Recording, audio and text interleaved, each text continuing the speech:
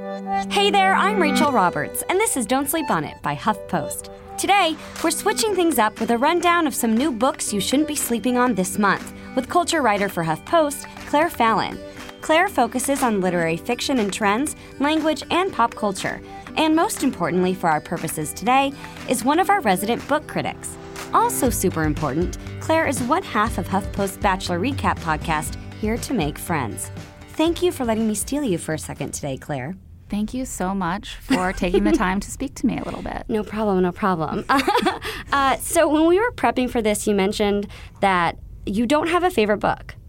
Yeah, I don't have a favorite book. Books are so different. They offer so many varieties of experience as a reader. It's hard to pick one that is head and shoulders above all the rest. Right. I was wondering if it was kind of like you can't choose your favorite child.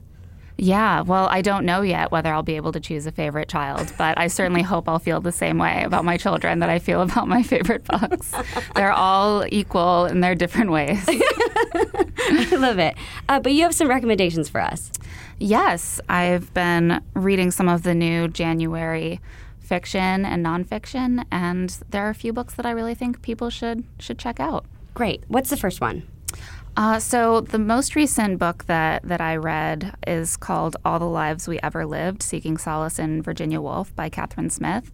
And it's a memoir about her father's death from cancer and also a exploration of Virginia Woolf's novel To the Lighthouse, which is one of sort of the most famous novels about parental death and grieving.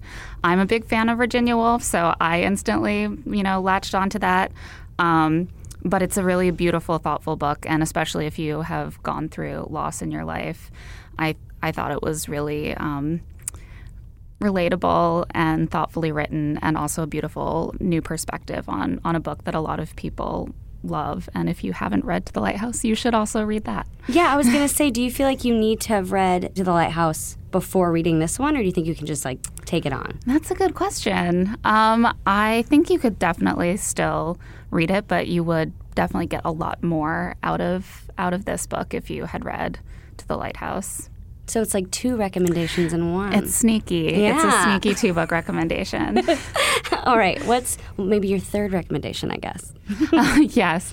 The book The Water Cure by Sophie McIntosh has been getting a good amount of buzz this month for good reason. It is a very eerie, unsettling novel about three sisters who live with their mother and father on what appears to be this remote island, and their father leads them in this cult-like lifestyle. They think the outside world is impure. He's the only one who's able to leave the island, but one day he doesn't come back, and they're left with their mother.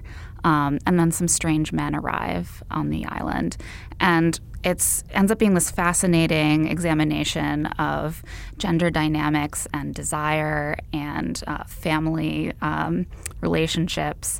And it's been described a lot as a dystopia.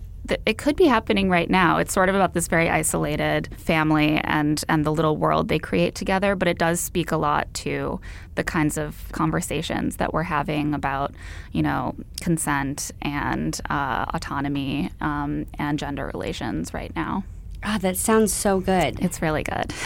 When you said dystopian, I feel like it's having such a moment right now. I feel like everything is dystopian. And often even things that aren't actually set in the future, which is how we would traditionally talk about dystopia, are being described as dystopian because the current political moment feels very dystopian. And I don't really know how helpful that feels, but it is really clarifying sometimes to see those things being unpacked in fiction.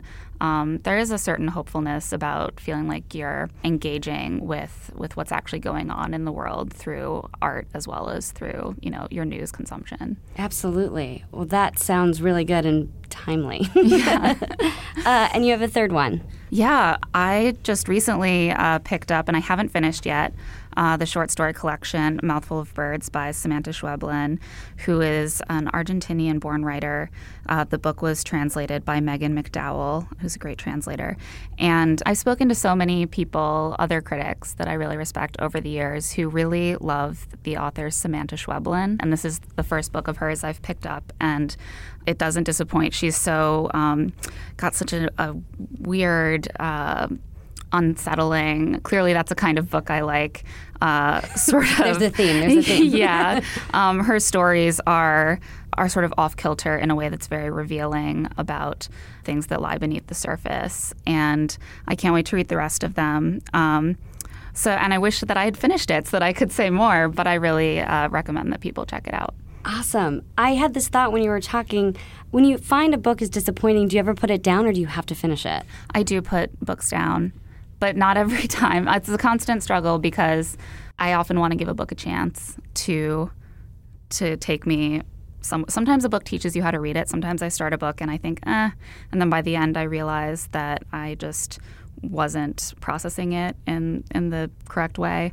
Other times I read the whole book and I'm like, that was a waste of time. There was something else I could have been reading. But that's just part of, the experience of being a reader. And I think in the end, you just have to make your decisions, read what you want to read, and you'll definitely get something out of whatever you choose to read. I think that's a wonderful note to end on. Thank you saying a book teaches you how to read it is like one of the most beautiful phrases I think I've ever heard. I forget where I first heard that. I'm sure I heard it from someone, but I think about that often when I'm struggling with a book, and sometimes it's really helpful. Yeah. But thank you so much for your time. Thank you so much for having me. Yeah, and for Claire's various recommendations throughout the year and critiques of books. Yes. Critiques of books, head to HuffPost.com.